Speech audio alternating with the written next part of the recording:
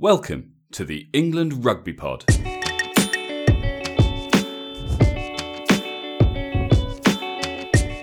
Thanks for downloading episode 139. With just over a week to go, we're looking at fitness, fatigue, and how the final preparations are coming along. You're listening to the England Rugby Pod, the rugby podcast that believes England will win the World Cup in 2019. Hey guys, welcome back. Not long to go now. I think, Dan, is it about a week? Next week? No, is it next weekend? Yeah, I think it's a week Sunday. A week on Sunday. First test, England-Wales at HQ. Yes, indeed. And that's when the World Cup really kind of gets going, isn't it? Yeah, exactly. That's when it is. I wonder when he'll announce the team. I think it's the day after, so Monday morning. No, as in announce the team for that test. I'd imagine this coming Thursday. It's usually the Thursday before. Oh, well, it's a Sunday game, so maybe it'll be Friday. It's usually a few days before, isn't it? Yeah, which is standard. And by the way, hi guys, how are you? Oh, Dan, did you not get a chance to say hello at the beginning? I didn't. Sorry, mate. I'm too excited. I'm too excited about what's coming up, mate. This is the start of it all. This is where it now becomes real. This is real business zone. It is. Team obviously will be announced soon. We will delve into that when we know more. And we're probably we're going to get an episode out next week, possibly before the team gets announced. So, we can put together some predictions, although I don't think that really is necessary. I think that, well, let's go back to a question you asked a few weeks ago. What sort of team is Eddie going to put out for that first game? So I reckon first game in, you go strong, you go big, you go your best 15. So basically, what he would consider his test 23 is what you think he's going to pick for that match. That's what I reckon he does for the first one. I reckon when we go back to Wales a week after, maybe you then go your sort of more B team. But I reckon the first one is your test 15. Okay, so we'll have a think about that, and we'll put together our prediction for what that's going to be. Try and get an episode out slightly earlier next week, and then obviously on the Sunday we'll have the live game, and that of course is not Sunday coming in a few days. It's the one after, but I'm looking forward to getting back into the live games. It feels like it's been too long since there was last any rugby. Mate, it's been far too long. It's been, we're talking a matter of weeks, which is far too long. I mean, England rugby, mate. England rugby, yeah. Last one must have been, Six Nations. So here we are. This is it. This is what we've built up for the last 2 years. And I'm pretty excited about it. I've actually been following it quite a lot. There's a not huge amount and nothing sort of earth-shattering, but there are a few bits to cover. Well, before we crack on with those, let me just quickly, we've had another review, which is always nice. We like to read these out. So this is from, he calls himself a law enforcement, but he also calls himself Clive. 5 stars. Listening in Canada is the title. He says, "Hi guys, I really enjoy listening to the pod while walking my border collie over here in Vancouver.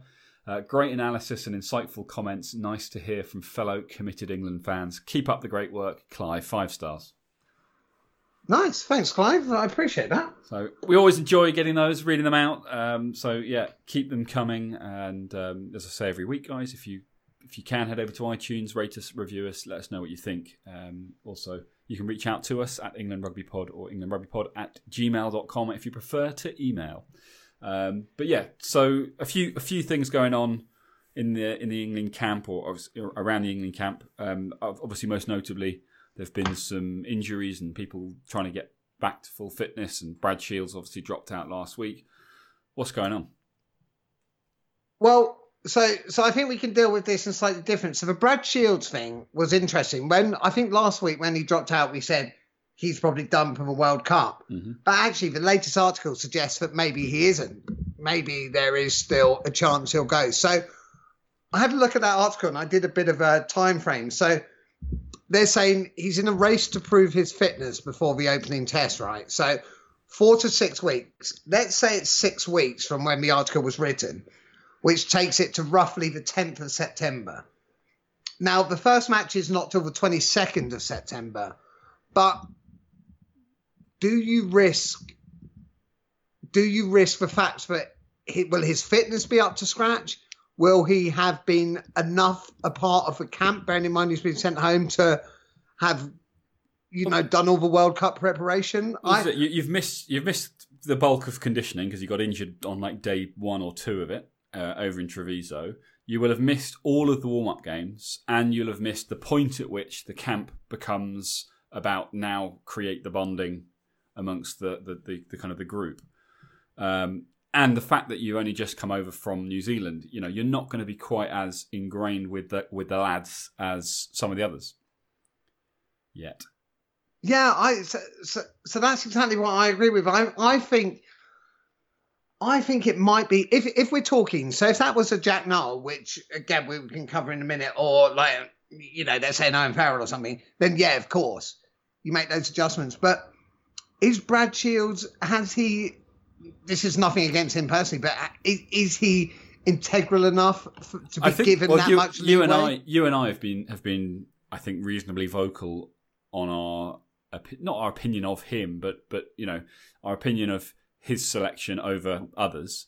And I think we both agreed that we probably wouldn't take him, but we thought Eddie probably would. But I feel like he was right on the fence. I just don't see that, a player, unless Eddie seeing something completely different. I think a player that's will he, won't he, who's kind of on the fringe a little bit, that then has this situation, unfortunately, he's got to miss out, surely.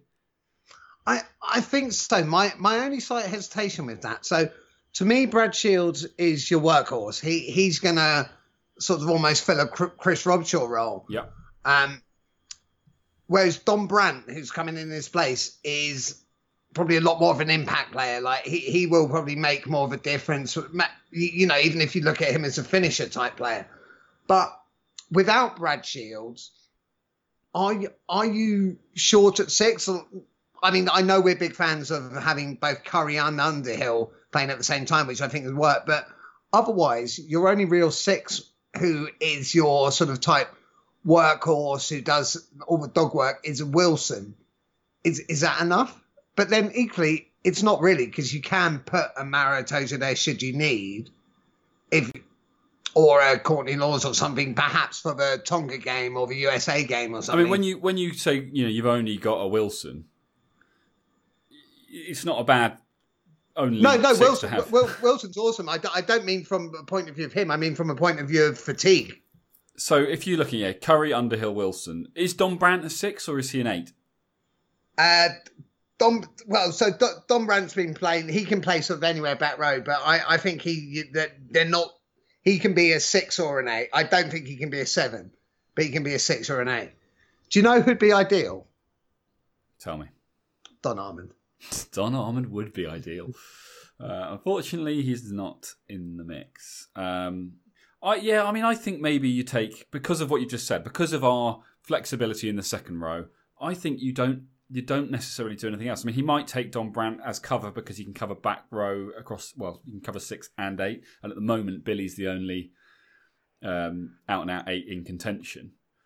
So maybe that's another reason to take him. And maybe Eddie felt that Brad Shields could potentially cover 8, although I'm not convinced. I think more often than not in those situations, Brad Shields would move to the second row and someone, you just end up moving too much around. So I think if he's going to take a punt, then Don Brandt goes as cover for 8, but can always step in elsewhere if needed.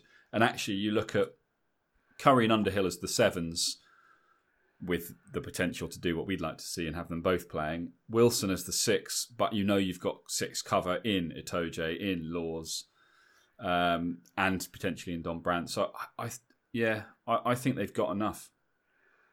Yeah, I think so. To me, I think you probably need to leave Brad Shields out, because I think it's probably too much of a gamble. And maybe if it is for 4 weeks and he's back at full fitness, he's still in with a shout. If it's for 6 weeks, I think it's too late. If it's any later, I think you're definitely in. I don't think you can take the risk on him. I think he's a brilliant player, and I think given time, actually, I think he seems to be getting better and better in an England shirt. But I just think he's too much of a not risk is the wrong word, but he's just too much unknown entity.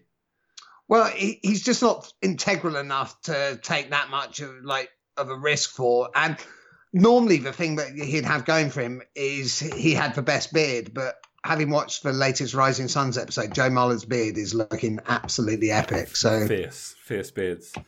Yeah, so he's missing out there as well. Of course, the other option at 6 is also in current recovery, and of course Jack Nowell. I thought he was a 7 option, or was it a 6? I don't know. Just the workhorse thing makes me assume 6. Well, yeah, possibly. I mean, although in fairness, sevens are no slouches. No.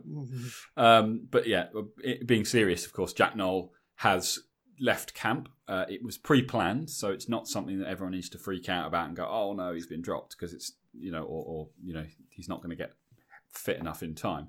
It was always planned. He was always going back. It's for a post-surgical kind of review, and they sound reasonably optimistic that it's going to go to plan and that he'll be back in the mix. So I don't know whether he'll go back out to Treviso before.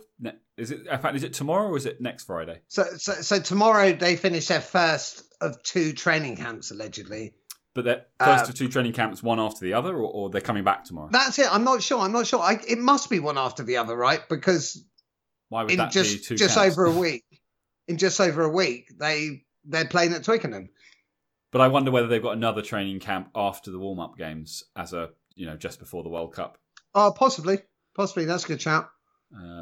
So yeah, I suspect Nowell won't be heading back. But he's been the fact that he's been involved whilst being injured. It's pretty clear what the feelings are regarding him. We just need that green light, don't we? And then he can go and do what he does.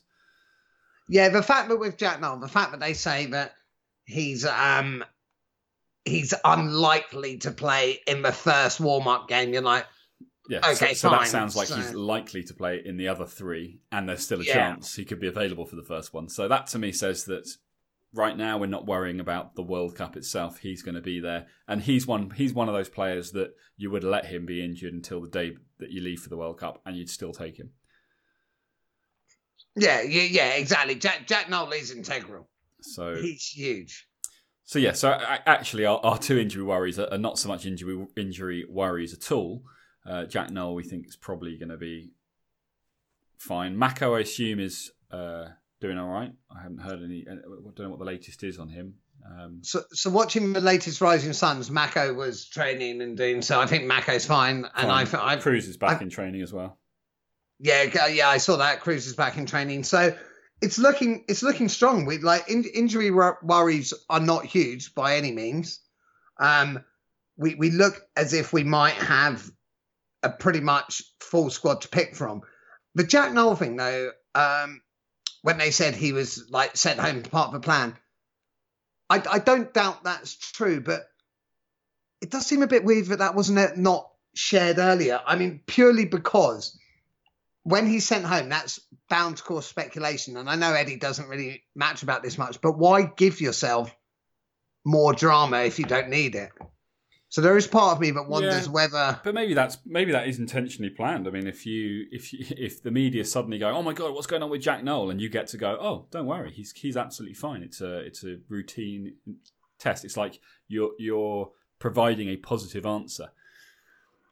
Whereas obviously, if they were to ask questions of, Mike Brown, for example, saying that training is really tough, they might start saying, if these, is Eddie pushing them too hard again? And then you've got to kind of defend a negative. Do you know what I mean? Like I don't know. By not saying anything, Jack Nowell goes home. Everyone goes, "Oh my God, what's going on?" You get to go, "Don't worry, he's fine. All's good," and you're kind of creating positive media. I'm speculating myself. I have no idea if that has any bearing on what they're doing. If there's been any thought process, or if in fact they just decided that they'd forgotten to mention it. No, but I like your approach. But yeah, speaking of the Mike Brown article, and I believe it was sort of brought up in the Rising Suns episode 4 that you watched. It sounds like the training out there is tough. I mean, we wanted it to be tough, and the whole point is that it's about conditioning yourselves for what the conditions are going to be like in Japan, and they're supposedly very similar. But with the heat wave that Europe's had recently, it must be horrible. I think Brown was saying that typically in a training session he won't lose any weight. In a test match he might lose a kilo just because of the intensity. He says in training out in Treviso he's losing 3 kilos per session. Now I don't know if that's a reflection on how hard he has worked in the past. Maybe he's experiencing what it is to work hard for the first time. After he was dropped and he's been given, the door is ajar again. But it sounds like it's pretty hard work. They were saying that they have nutritionists who weigh them before and after, hence knowing the weight loss, and then literally they come off. They look at how much weight they've lost, and they'll create them a sort of a nutrition plan and go, right, you need to go and eat this, and this, and you need to drink this much water, go and do it, and put all that weight back on again in the next hour. So a few things there. Firstly, why are you mugging off Mike Brown, one of your Quinn's brethren? And 3 kilograms to lose in one training session is shitloads. That's over 6.5 pounds. I think it's 2.2 pounds. That is, especially for Mike Brown, who is a trim guy anyway. Like, he's in great shape anyway. For him to lose 3 kilograms is a lot. What's Billy losing? Billy's probably losing about 25, 26 kg. Are we thinking? And tell him that to his face. Yeah, what about Mako? Oh dear God, yeah. Mako is literally losing a Titanic every training session. But that training is tough. They are putting themselves through the paces. And it was something I was chatting with the other day about, to a mate, one of the guys I used to play rugby with, and chatting to, and he was chatting about the England team and saying, what we got to remember, like, a lot of people slag them off. This is actually their job. Do you know anyone else in any other job who's puts themselves through that much effort for their work? So, although, yes, it's a privilege for them to play there, the reason they play there is because they've earned it and they deserve it. So I think we've got to remember how much these guys are giving towards it as well. So, just want to say to the boys, like, great effort, guys. Please keep it up. And there's fans, thank you very much for the sort of dedication and commitment you're putting towards this.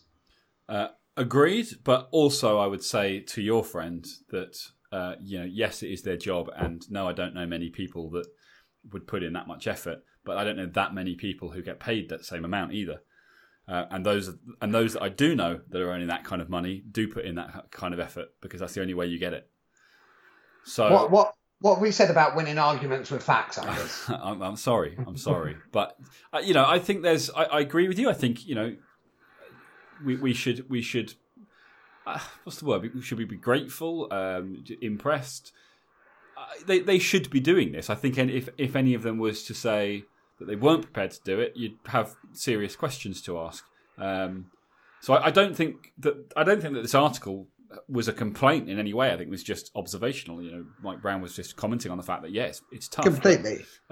They probably love it, as tough as it is. And hopefully it's going to stand England in good stead for the World Cup. But I would argue to your friend that that's all well and good, but it's a different type of job, paying a different type of salary, and with all the bonuses and everything else that go with it. You still get other jobs like bankers and things who will be earning 10 times more than they are. Well, are they putting in the same effort? Maybe they are. I don't know. I don't think, even in banking, I don't think you earn that kind of money without putting in the effort. I think, when people complain about the bankers and the bankers' bonuses, first and foremost, they don't all get that money. Those huge bonuses go to the top 1%. And the top 1% only get them because literally they put their lives on hold to focus on nothing but. I think the guy, the people. I think football's the exception. Maybe, but having said that, that's fair. One of our best mates is fairly high in broking, and in fairness to him, he works like an absolute dog and reaps the rewards. Yeah, so fair enough. So you get out what you put in, and and and I think therefore expectations should be that these guys are working their asses off, and hopefully we all get to enjoy the results of that hard work. So we shall see. So on that point, what I wanted to ask you, like bearing in mind this fitness camp thing, who do you reckon is the fittest player, like stamina-wise? Who do you reckon's the fittest player in the England team? It's going to be a forward, I would think. I've got two down who I reckon. I mean, maybe someone like a Tom Curry, because he's got age on his side as well, and as we know, he was one of mine. There's an age. I couldn't tell you what it is, but there's an age where you suddenly go, "Holy shit, I'm old now," and everything that I used to be able to do, I can't do anymore. Mate, I'll tell you exactly what that age is. 30. The day you hit 30, I was just like, in my 20s, I was like, "Oh, this is all bullshit. This is all bullshit." The day I hit 30, I was like, "Oh, this is tough." Mate, in our 20s, we used to wake up and go, "Should we do an all-dayer?" Yeah, okay. And we'd go and have a boozy breakfast and then just drink all day and go to bed. And we'd wake up the next morning and go, "Should we do it again?" I'm not doing that now. Now I'll have, more than 2 glasses of wine. And I'm like, "Oh, that's me done for 3 days." Well, I think you can handle more than that. You can drink a fair bit, but if you have a night out, it does tend to put us out of action for a little while. And that's just, the boozing. Couldn't tell you what it would be like to try and do a rugby training session. Haven't done one of them in about 15 years. I'm sure I'd be pretty good at it, mate. But no, well, I'll take your word for that, mate. I'll take your word for that. Probably for the best. So I had Tom Curry and Maro Itoje. I have no idea if this is right. Yeah. This is who I reckon would be the fittest. But I think in both of those examples, they're both young guys who have that advantage over some of the older boys. None of them are that old.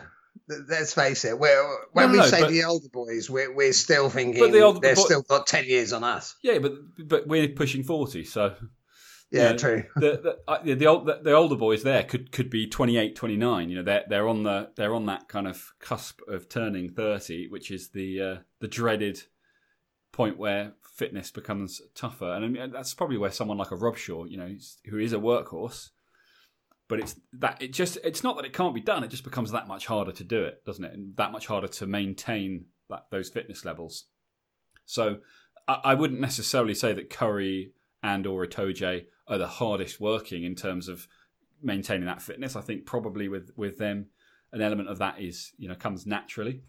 But I think all of them are working their asses off, and clearly by the feedback that's coming out of camp and from the these videos that are floating around, you can see that they are all working hard. And as I keep saying, I look forward to seeing that hopefully paying off, and it'll be interesting to see. If there are any major differences between the different nations and how they've gone about preparing for the World Cup. And obviously people these Wales days and push Ireland. hard. Yeah. So, Clive Woodward showed that fitness is vital to success. And, any team that wants to genuinely compete, and I think a lot of the lower tier nations, this is one of the areas where they're probably going to struggle. Well, I guess this is one of the areas that there's no reason why they can't compete at the same level. So, I don't know. It'll be interesting to see. In the past, it's always been that the lower tier nations struggle in the last 20 minutes.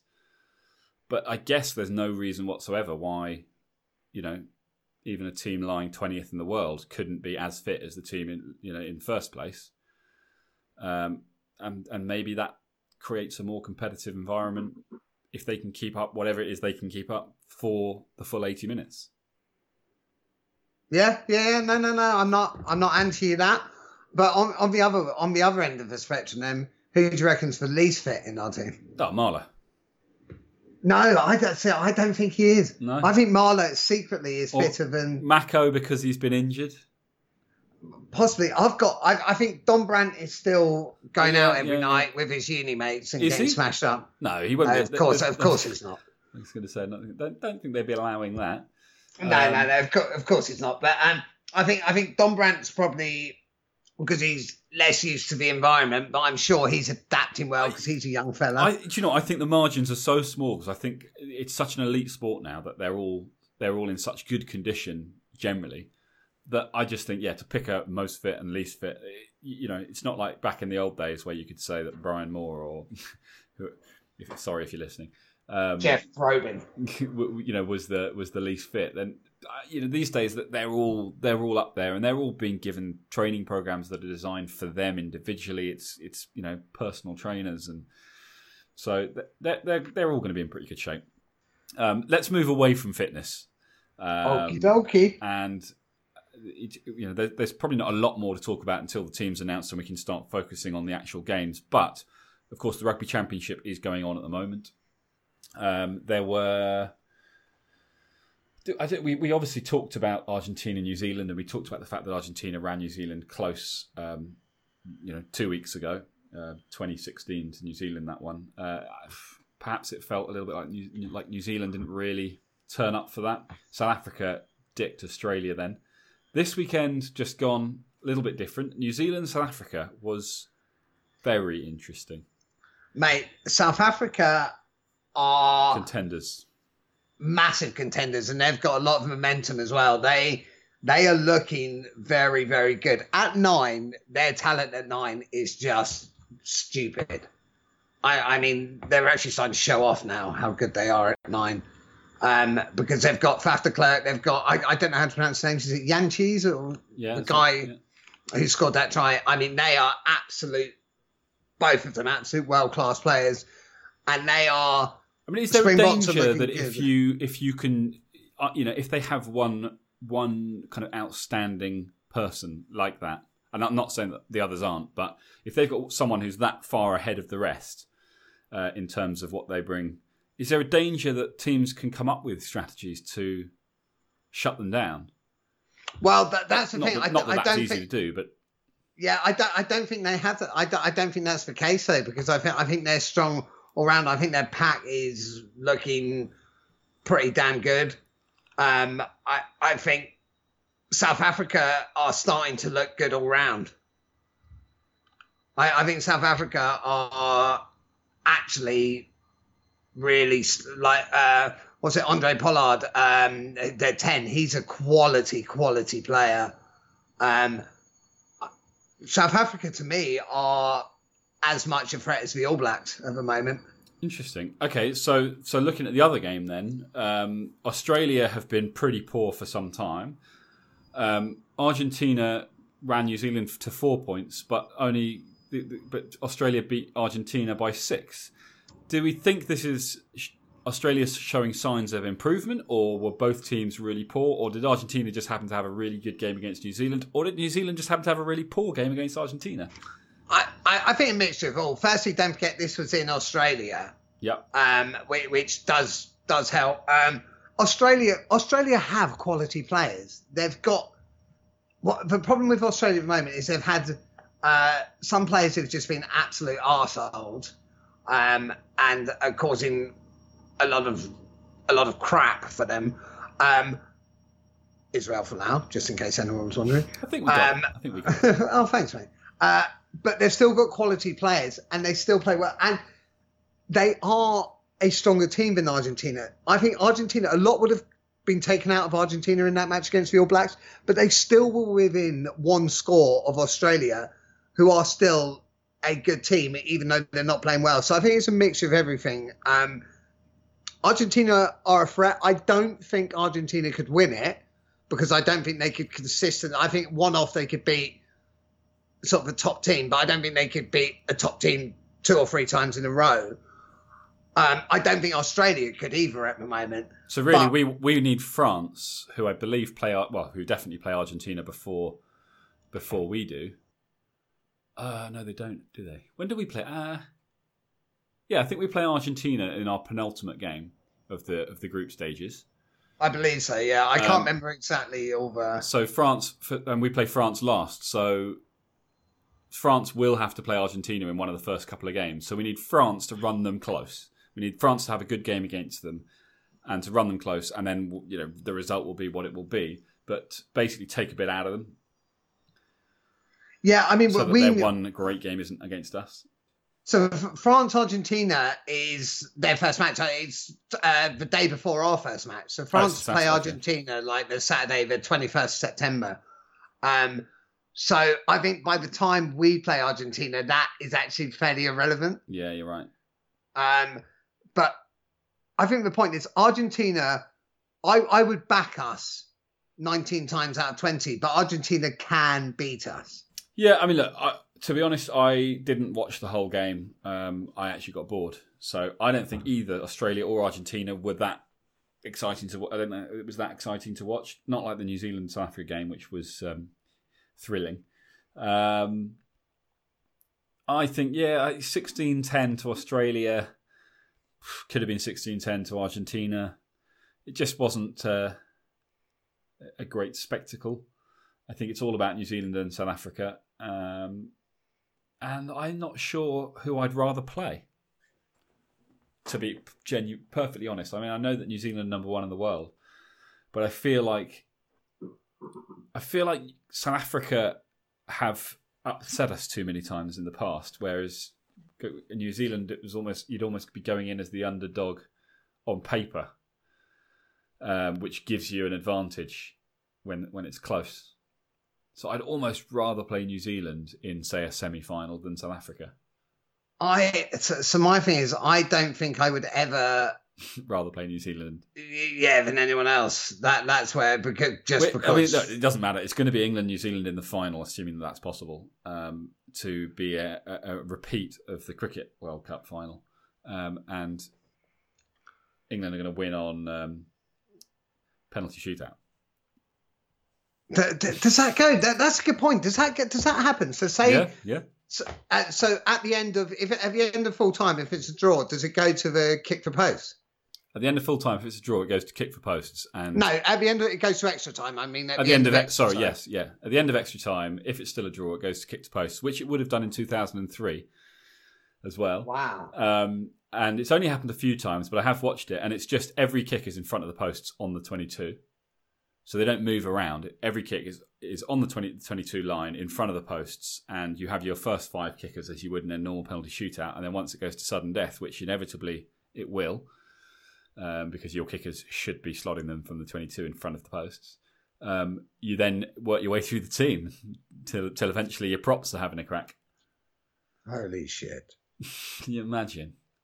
I hope that doesn't happen, because I think it's a bit of a shit way for rugby to a result to be decided. But and I think New Zealand would, my personal opinion on that would, New Zealand would have more rounded, core skilled players in terms of having the advantage in a shootout. Yeah. Oh, with that on paper for sure. I think but I think in that situation, anyone can do it. You know, every single player in every single position has had a crack at goal before. They know the basics of it, and I think it just comes down to who's got the nerve. Because actually, there's more pressure on the kickers, the ones who have done a bit in the past, or the ones that don't kick, but say, "Oh, I used to kick at school, and I still have a practice messing around. I can do it." And then, of course, it's like, right, don't mess this up. I'd almost rather not. I used to hate kicks in front of the posts. I would really, I'd always prefer to be about, I don't know, between 5 and 10, not 10, 5 meters either side. Dead in front, it was like if you put if you pull it at all, you can pull it past the post. Didn't like it. Obviously, when it's a try, you can stick it so close that you can't miss. But if it was a penalty in front of the posts, not so much fun. Oh, that's interesting. I never. That's interesting. I never in front of a post. I was always sweet, whereas it was. I'm not talking out in the corners, but just off centre was good for me. I know what you mean for kick, but either way, that's I think we're probably going into the realms of very unlikely scenarios. Yes, we are. So we're going to move on. Okay, let's just to close it up then. Obviously, England, Wales on the 10th. On the 11th, isn't it? On the Sunday. Yeah, it's on the Sunday, yeah. So that's massive. So on the 10th, day before, be sure to have a look out and see how Australia get on against New Zealand in Australia, and also Argentina going to host South Africa. So that'll be interesting to see, what Argentina can do against another strong side after what they did with New Zealand, because it feels like they're waiting to do something. So we'll definitely keep an eye on that and report back. But yeah, obviously all eyes will be on Twickenham, England against Wales in the opening World Cup warm-up test match. 1 of 4 before England win the World Cup. Of course. And I think next week's pod, we probably wait till the Thursday or Friday till they've announced the team, right? And then we... Yeah, well, so, we'll have a think, because it depends whether we want to make a prediction. But as I say, it may be a bit obvious, and it's been narrowed down pretty heavily, so it might be worth waiting and then discussing the team itself. But of course, we do our pre-match discussion in the live episode, don't we? So we need to decide how we're going to do it. But you're going to get 2 episodes next week. One will be a normal one, and one will be the game itself. So make sure you tune in and start spreading the word, because this is when it all starts to get going. Yeah, mate, this is good. This is where things are sort of fun and enjoyable, and this is where we are going to have an amazing few months. And we stop repeating ourselves, which is awesome. Yeah, well, we'll try. Guys, thanks so much for tuning in and sticking with us through this sort of off-season period. But hopefully the wait will have been worth it. The next few months are going to be pretty special. Keep tuning in. Keep spreading the word. As I said at the beginning, if you get a chance, rate us, review us on iTunes. That would be amazing. Also, if you want to get in touch, if you've got anything you want to share, if you just want to let us know what you think, or if you've got questions you want to ask us, you can email us englandrugbypod@gmail.com, or you can reach out on social media @englandrugbypod. And we will look forward to hearing from you. Excellent. Thanks very much, guys.